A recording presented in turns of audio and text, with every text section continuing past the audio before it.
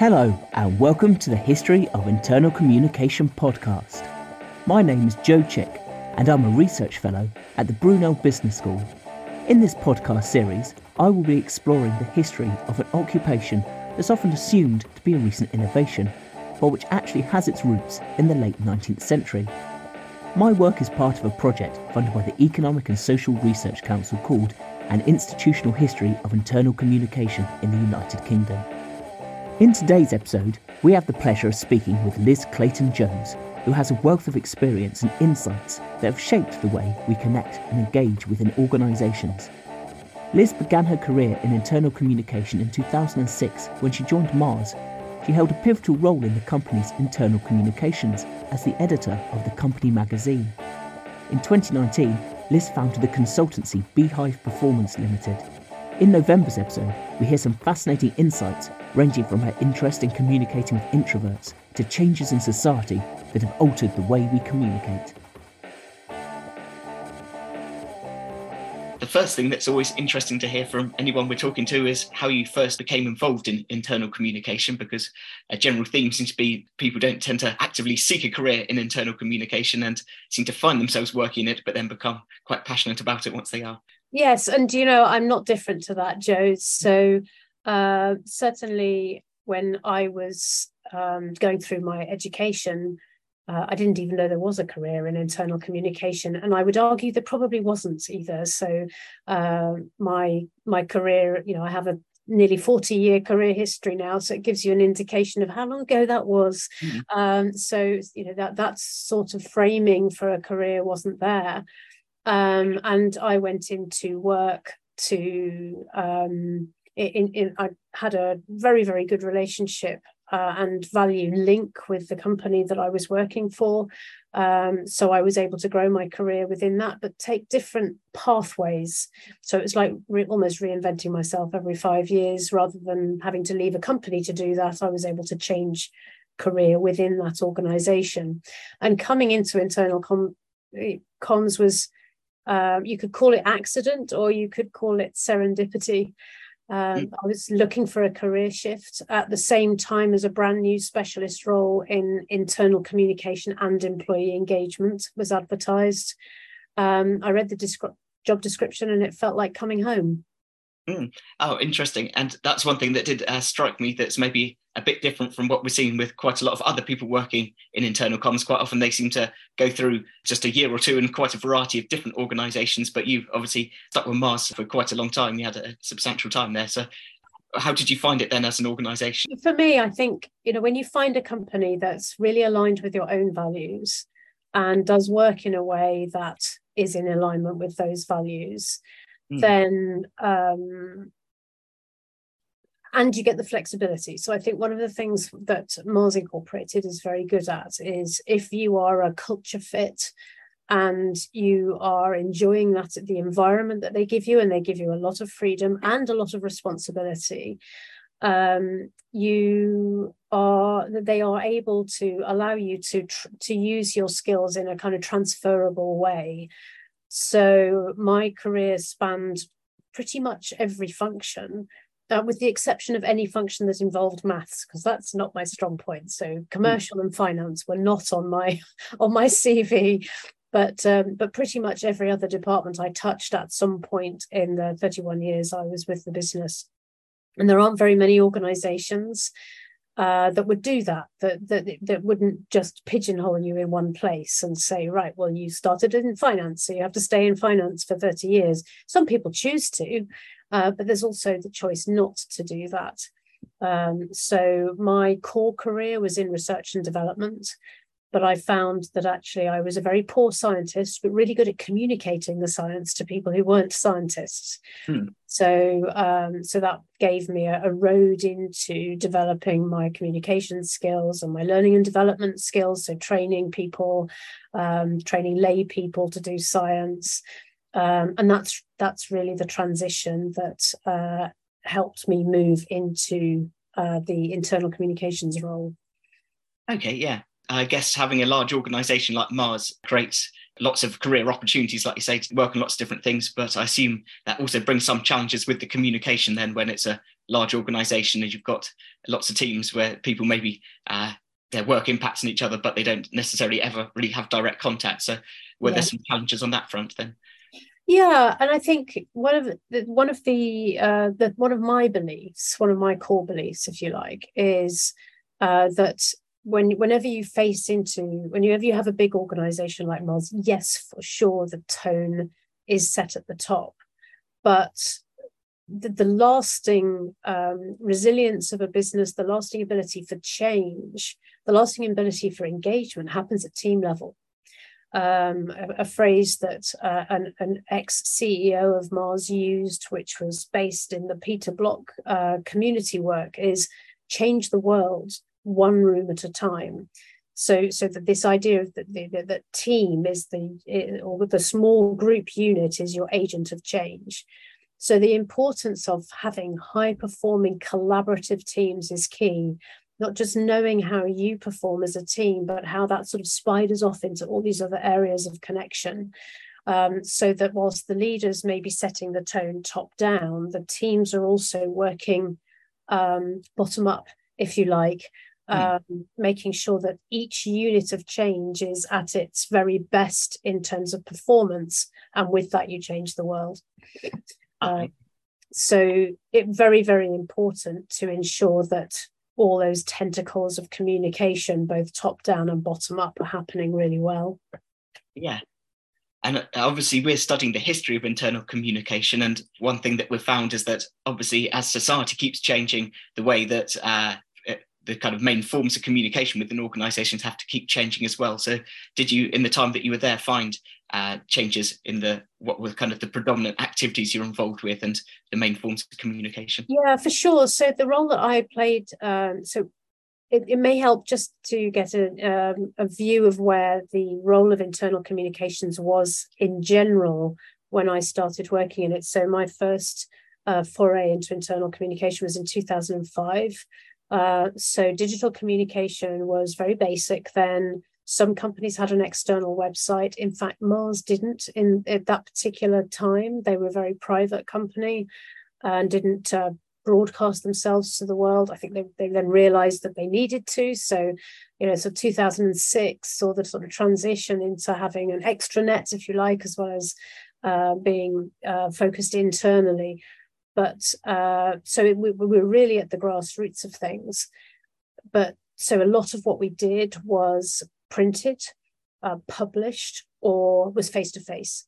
And the business had a very heavy focus on great face-to-face communication because over 50% of the employee base, if you like, were manufacturing.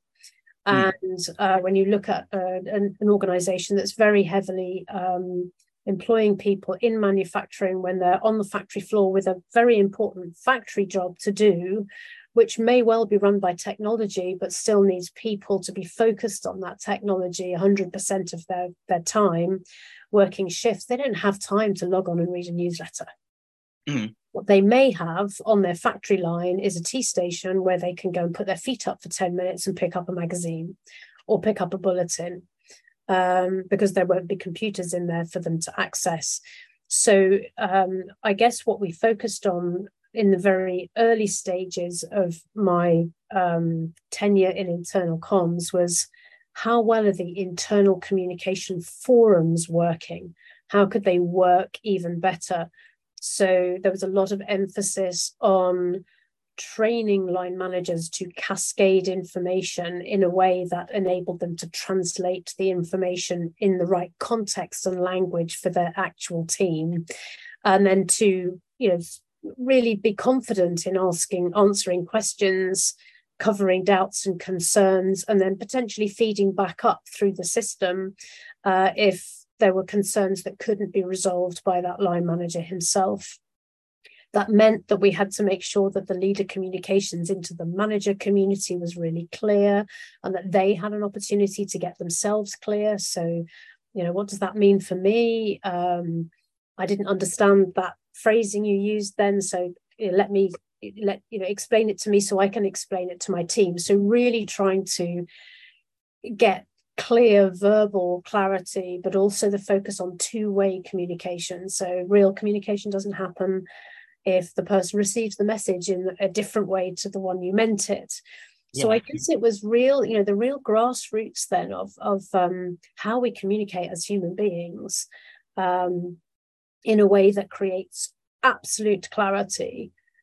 It's not to say we were perfect in every respect, because people are people, right? But giving people the equipment and the tools and the knowledge to be able to check understanding, make sure that the message had been received in the way that it had been intended, to allow associates to have a voice. So Mars calls their employees associates rather than employees. Okay. So if I use that word, you can pop it in and out. But making sure that there were also independent employee voice forums, so that there were so Mars fundamentally isn't a unionized business. It's not that they aren't unionized, it's just people don't feel the need to be part of a union. So but part of that when I was there was because we had these really robust employee voice forums where they could come together with representatives from different teams and departments to discuss the really important aspects of the day. And they were also used to sense check policy, not to change the policy necessarily, but to think about how it might best be implemented, so that there was always a perspective that these employees could feel that they had a say. They might not be able to change national legislation because that's what you got, but they might be able to say how it is best implemented, or even how it's best communicated, because they were the people it was going to get communicated to.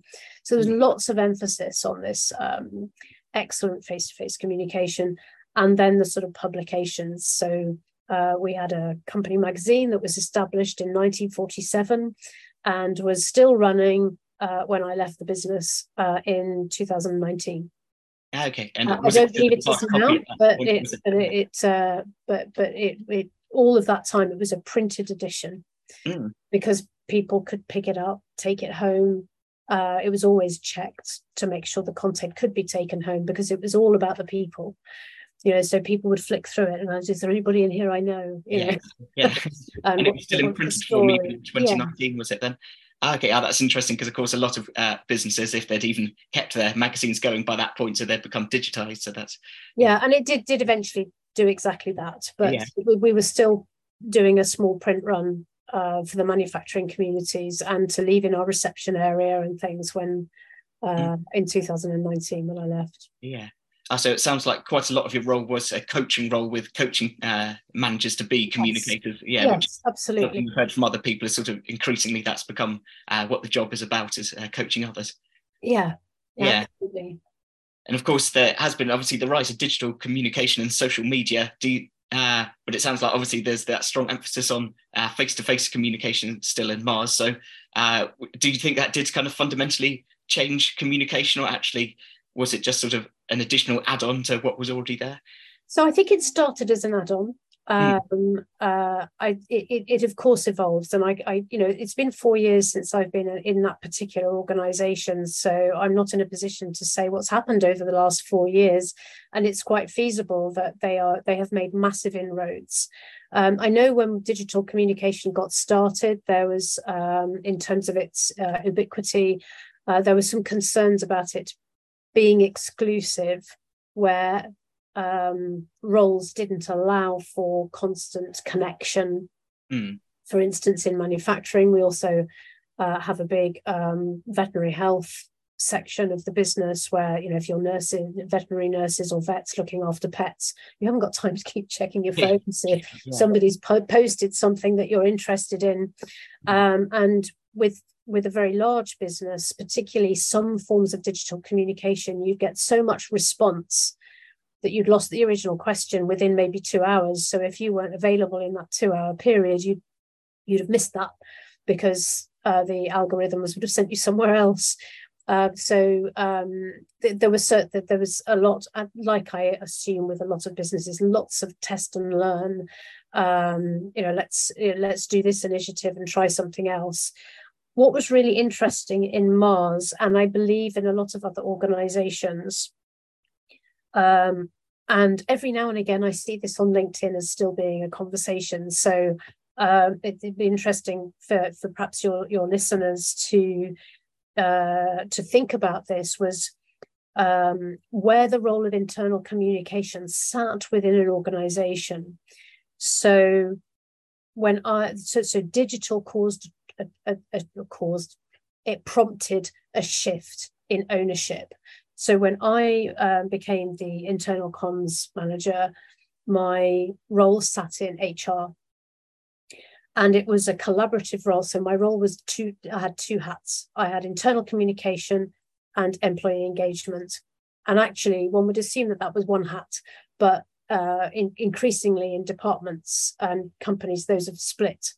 And I felt very privileged and very protective almost of that dual hat, because internal comms has an enormous impact on employee engagement. And the fact that I got to control both. I wasn't really controlling them, but because I could manage both and because I could see where the synergies went, our communication made sure it always had an engagement emphasis, so to help people see how they fitted into this picture, how they could emotionally connect with the messaging. But also we could then see how the employee engagement initiatives could be best communicated, and it was a beautiful synergy. Well, mostly. I'm not going to say we got it right 100% of the time, but mostly. As we went into digital communications, certainly within the Mars business, because it had never had an extranet before, it never had an external presence. In 2006, the first external website was being developed, and that was a whole different ball game, and it was owned by our corporate communication division, which was brand new function then that the company had never had before. It had external relations, but that was much more about community connection. So corporate communication, brand new function. They did all of the external communication, and it was felt that internal communication belonged in the same place, so that there was full alignment between the external and internal message. Which meant that the role moved out, the internal communication part of the role moved out of HR and into corporate communication, and employee engagement stayed in HR. Now, I stayed with the employee engagement function, went on to be a big specialist in that area, but always made sure that I kept a foot in my internal communication camp. So building relationships with the people that were then managing that, and doing my best to not throw the baby out with the bathwater.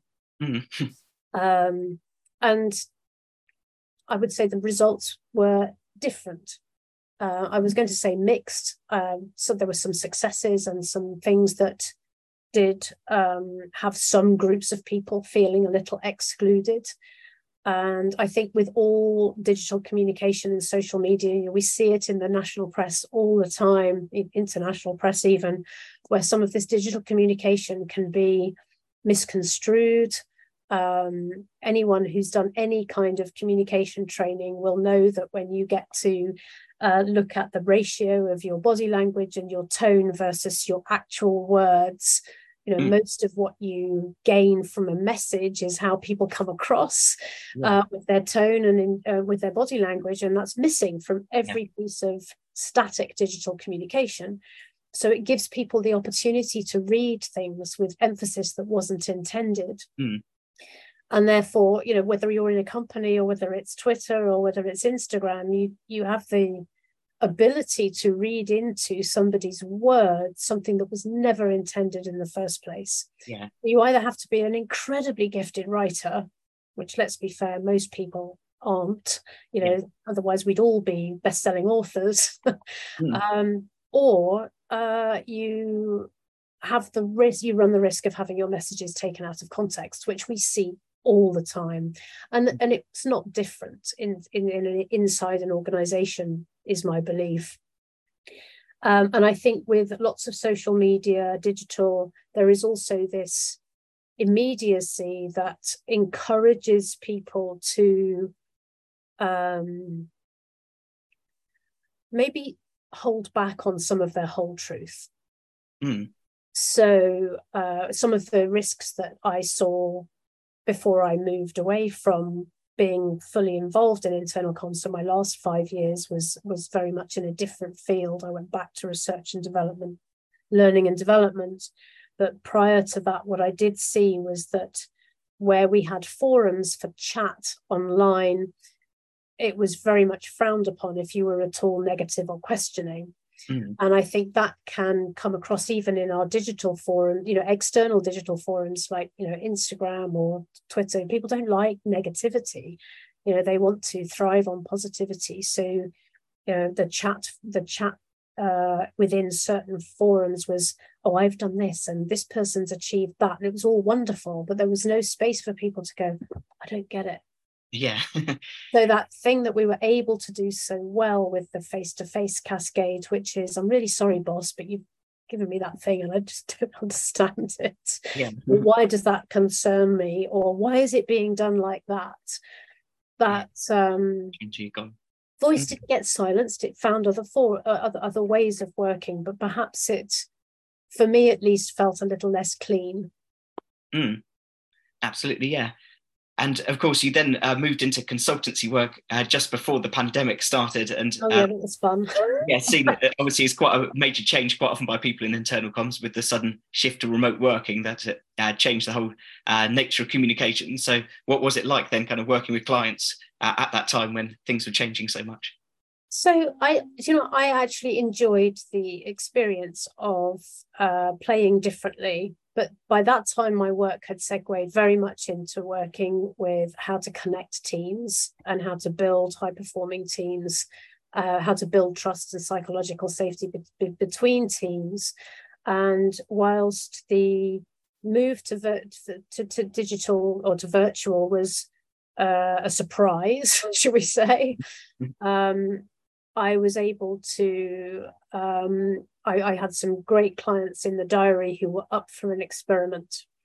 So not suddenly advertising myself as some incredible virtual facilitator guru, but saying to my clients, look, we're all learning here.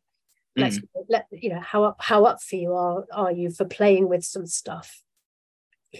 And using what I know about human psychology, and I'm also accredited in physical intelligence, using some of that to bring life to the screen, encouraging people to still connect and make eye contact, to understand how they can make connections by generating oxytocin and dopamine responses in each other by just being connected online, not relying on email 100% of the time, not having your camera off because you're worried about your hair or whether you're still in your jammies, but actually saying it doesn't matter because what we want is who you are.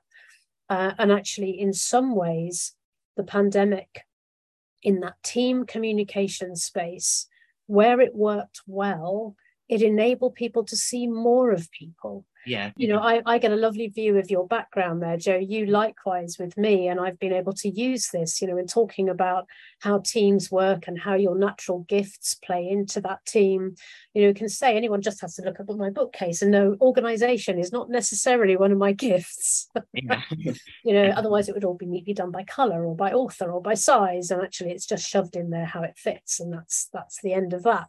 Yeah. And every now and again I take books out and then I put other ones back in. So we learn so much more about each other. We've learned about people who've had children at home coming up and asking for help with their homework while they're in a really important business call, or the ubiquitous Amazon delivery driver knocking on the door just at a really critical point, or your pets coming for a walk.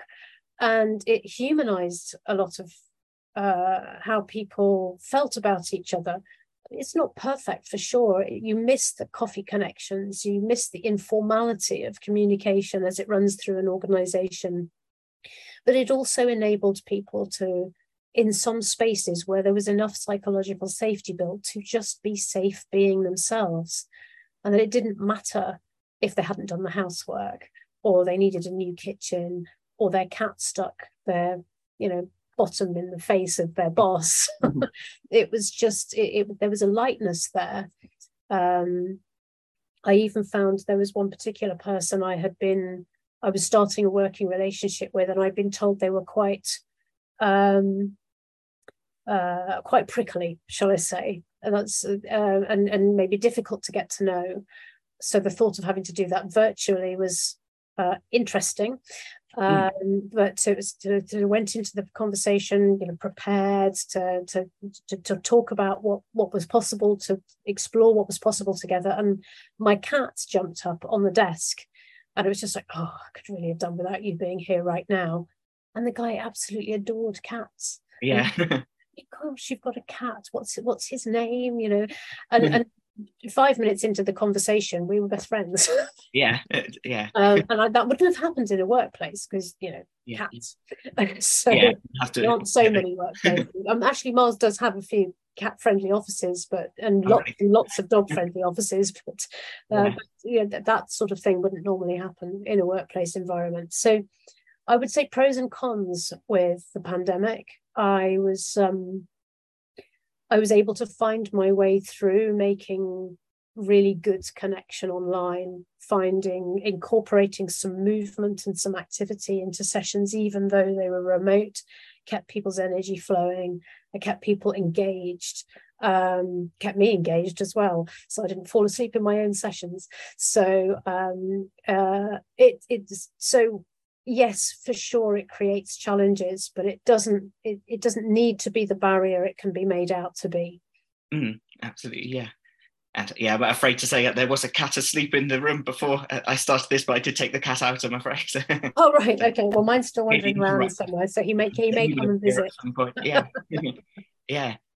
There we go. And it's interesting looking at some of the things you've written online as well about, obviously, quite often we talk about the changes that are happening internally within organisations, but you've commented on, I guess, wider social changes in terms of generations Y and Z being more motivated by a sense of purpose and personal contribution. So I was wondering what you've kind of seen in terms of change on that front, in terms of the kind of outlook of people coming into the workplace and how that's kind of changed the communication needs for workforce. Yeah, and I think that's really interesting because that is a belief that I have, but I also have a belief that would have been a motivator for previous generations if only they had known it was possible. So I think back to even my own generation. I'm on the cusp of Boomer and X. If I had known I was allowed to have purpose in my first job, and my first job wasn't in Mars, by the way, it was just a job, then it would have motivated me too. But I think certainly transitioning through the 80s and into the 90s, there was just an expectation that you went to work and you did your job, and there were lots of initiatives starting to come in around effective communication, employee engagement, etc. But it didn't happen, widely across lots of organizations. It was only some enlightened organizations that thought that was a thing. So I think, there are lots of older people in the workforce that do want to be motivated by purpose and as well. I think what it does in terms of the communication function is it means that we really need to speak to hearts and souls and not just minds. And that is going to be something we have to be mindful of as some of the new technology like ChatGPT gets used more and more. My experience so far, and it's not wide, I have to admit, is that ChatGPT can be extraordinarily helpful, but it lacks soul. And it lacks heart. So it can help you craft a purpose statement if you feed it information, but it still lacks soul. Yeah, it can't feel because it's not alive. And it can't therefore know exactly who the hearts and minds are that it's connecting with. So it can build a fantastic generic message, but I think in my own view, it still needs to connect in with people's hearts. And I think that's, Generation X, Y, Z, other will continue to drive that sense of there has to be more to life than just the work. And some of that also comes from our longevity. So, when I started work, and this might sound quite weird now, when I started work, the company, so when I joined Mars, there was an expectation. I joined Mars when I was 24, so I'd had a little bit of career first. The expectation was you started saving for early retirement. You were out at 50, maybe 55 if you squeezed it a lot, but then you were done. As I went through my career there, obviously that shifted, and more people were staying on beyond that. But now, young people like yourself, Joe, if you're going to live till you're 90, or all things being equal and your good health, etc., then the economy can't afford to pay you a pension from when you were 50. Because effectively you're living longer than you were working for. So it makes sense that the working life is going to be extended. I am reaching my 60th year, still working, still intending to keep going for as long as I have the capability of delivering good value. And I don't think that was the expectation for certainly for the boomer generation, and probably not for most of the early stage of the Generation X either. Now our generations are looking at a 50-year career, and that is too long for you not to love your job. Yeah. It's just too long. Yes. And we also have to think about careers differently. So we can expect cyclical careers, because you can't keep going up in one career over 50 years. At some point, there's going to be a plateau, because we can't all be the boss. So at some point, you're going to hit a ceiling with a job, and then you're going to think, right, what do I do now? How do I take my skills somewhere else? You can't necessarily see an upward trajectory from a promotion and finance perspective over the course of 50 years. It almost doesn't make common sense. There is an opportunity, however, for continual reinvention, which the older generations didn't have because their careers were so long. So there's an opportunity now to go, right, well, I'm going to give this career a really good shot for 10, 15, maybe 20 years, and then maybe I'll go and reinvent myself again. Do I get myself into a place of financial stability so I retrain and I do something different? Or do I take my transferable skills into a totally different industry so that my mind is fresh and I can try something different? And it's going to be purpose that hooks people into that. I want to work. Yes, money, the hierarchy of needs. Of course, we need shelter and we need enough money, but it's not enough to keep you going for 50 years. Yeah. There has to be something, work is just too long to have a job that you don't love. Yeah. And another thing that I read that you'd written about online was about this shifting organisations from transactional to transformational employee engagement. So I was wondering if you could maybe then explain what is kind of the differences between those, I guess, and whether you think that is something where progress is being made on that front.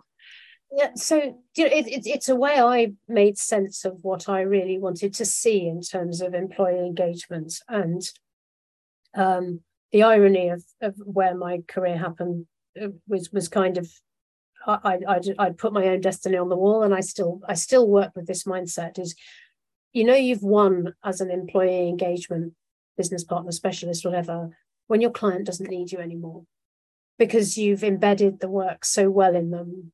They fly without you, so you're constantly making yourself redundant. Careful what you wish for.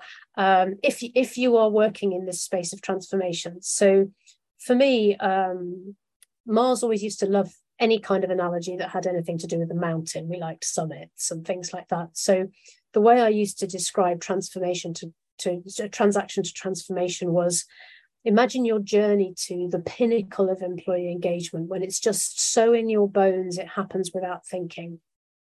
It's so embedded in the culture, the way you bring people in, the way you talk with them, the way you communicate with them and listen to them, the way you have synergies between teams. It's just so natural that you don't have to think about it. So imagine that's your summit. You've got to find a way there. So your transaction, if you like, is the practices that you get into and put in place that take you to base camp. So if you're a mountain climber, it might be about assembling your tools, assembling your team, working out how you're going to communicate, working out what each person contributes to the climb, and getting into rigorous practice. So for an employee engagement perspective, that might be let's measure how we're doing. So let's put a mirror on us and look at through the lens of a survey, perhaps. But it's not about the survey; it's what you do with it. So what's the practice that comes in there? How do you take the outcomes of a survey and analyze it, not to death, but enough so that you can understand the patterns it might be showing you, and how do you then put some actions in place? Because there's very little return on, if any, return on investment in an employee engagement survey if you don't do anything with the outcome. And this takes me back to the agent of change is the team, changing the world one team at a time. So in the best practice, engagement is talked about, measured, and done at a team level. Because if you try and change it top down, it's just too big. You can put some things in place, but you don't have transparency of then what's happening at a team level. So your practices are your what's your conversation formats? What's your action planning process post survey? Do you provide people with a rhythm of practice that enables them to embed this to the point where they're ready for the next level?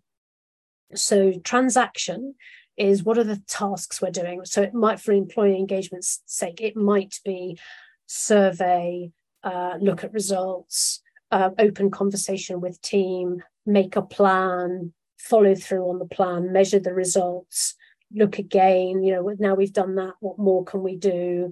And then we might do a sense check again, another survey, and then the cycle starts again. So that might be your transaction. You may not be feeling it at this point, but it's building a muscle that says, this is the rhythm of what we do. This is how we have these conversations.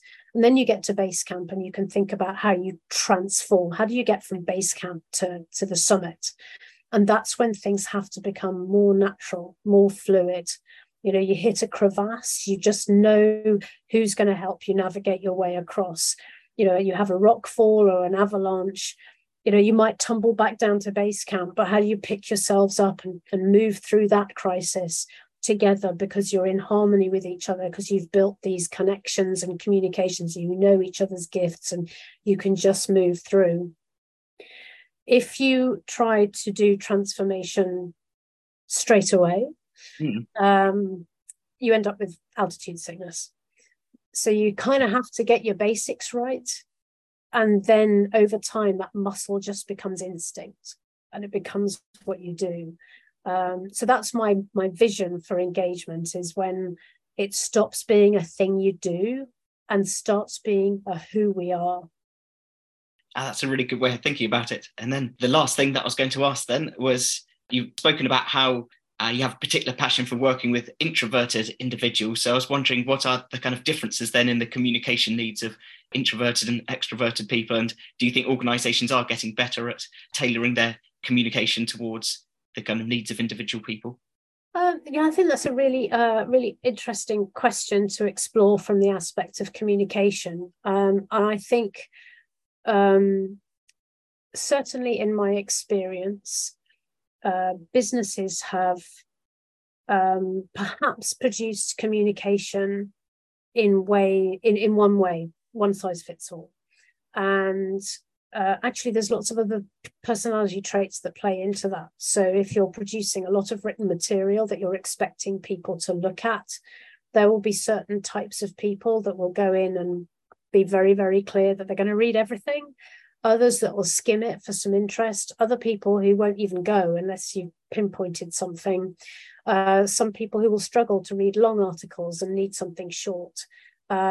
Especially with some areas of neurodiversity, they will just be too distracted or actually unable to process just a large amount of writing.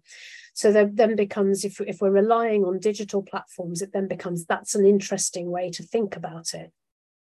But what we're often asking for in businesses is, the day-to-day communication, how decisions get made, how teams solve problems together, can be very filtered towards the extrovert nature, which, if you look at archetypes, is love to have a conversation, like to talk things through, want to work, in the moment, let's problem solve together and work out where we're going with it.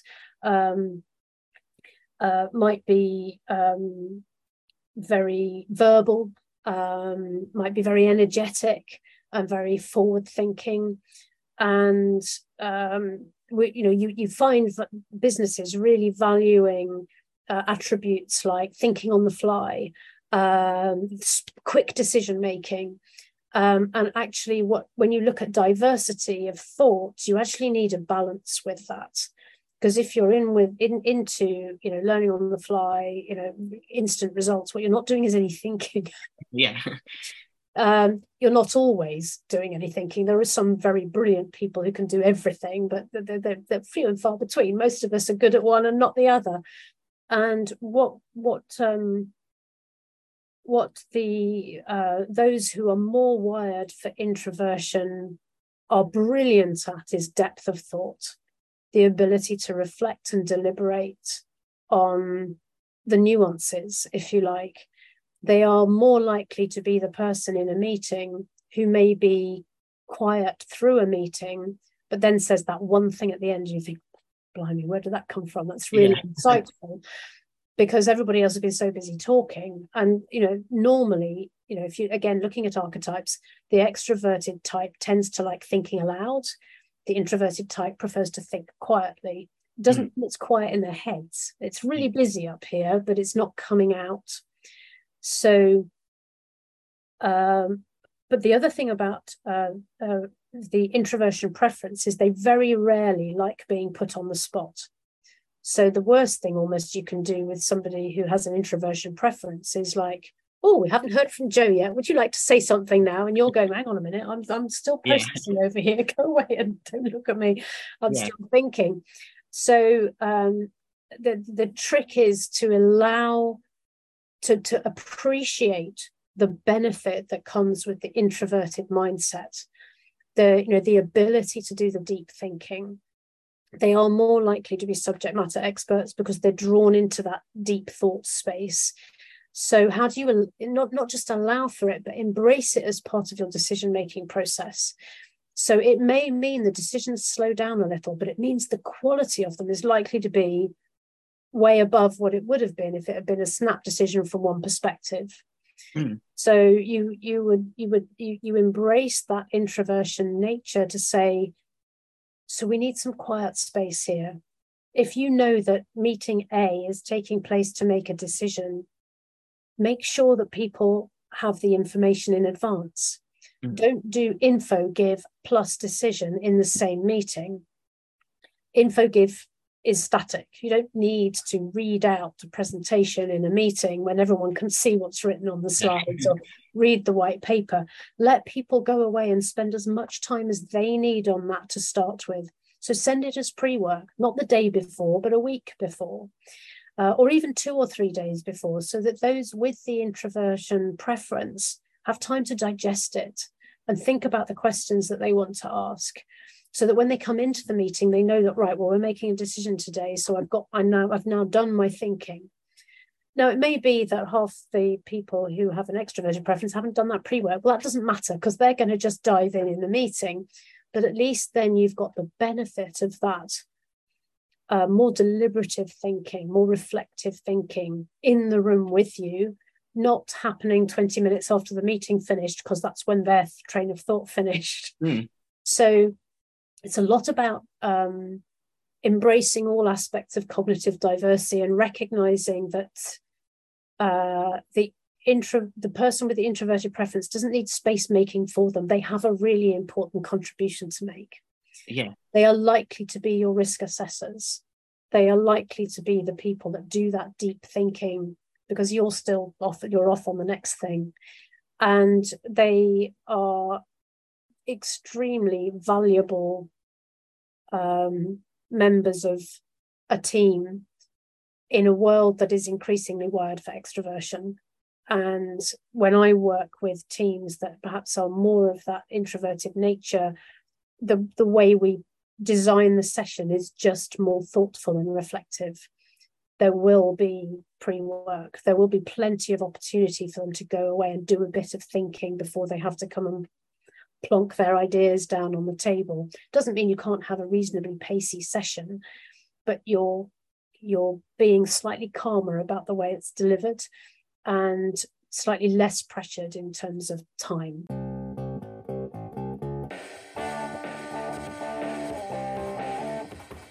And that concludes another enlightening episode of the History of Internal Communication podcast. Thank you to this month's guest, Liz Clayton-Jones, for sharing her insights. And thank you, listeners, for tuning in to the History of Internal Communication podcast. Come back in December for our next episode, in which we'll be speaking to Katie Marlowe and Dan Holden, the chair and outgoing chair of CIPR Inside, the internal communications section of the CIPR. Until next time, why not visit our website www.historyofinternalcomms.org, where you'll soon be able to view our upcoming blog post, Industrial Thespionage, which looks at the use of celebrities in internal communication across the 20th century. Thank you for listening, and I look forward to you joining us again in December.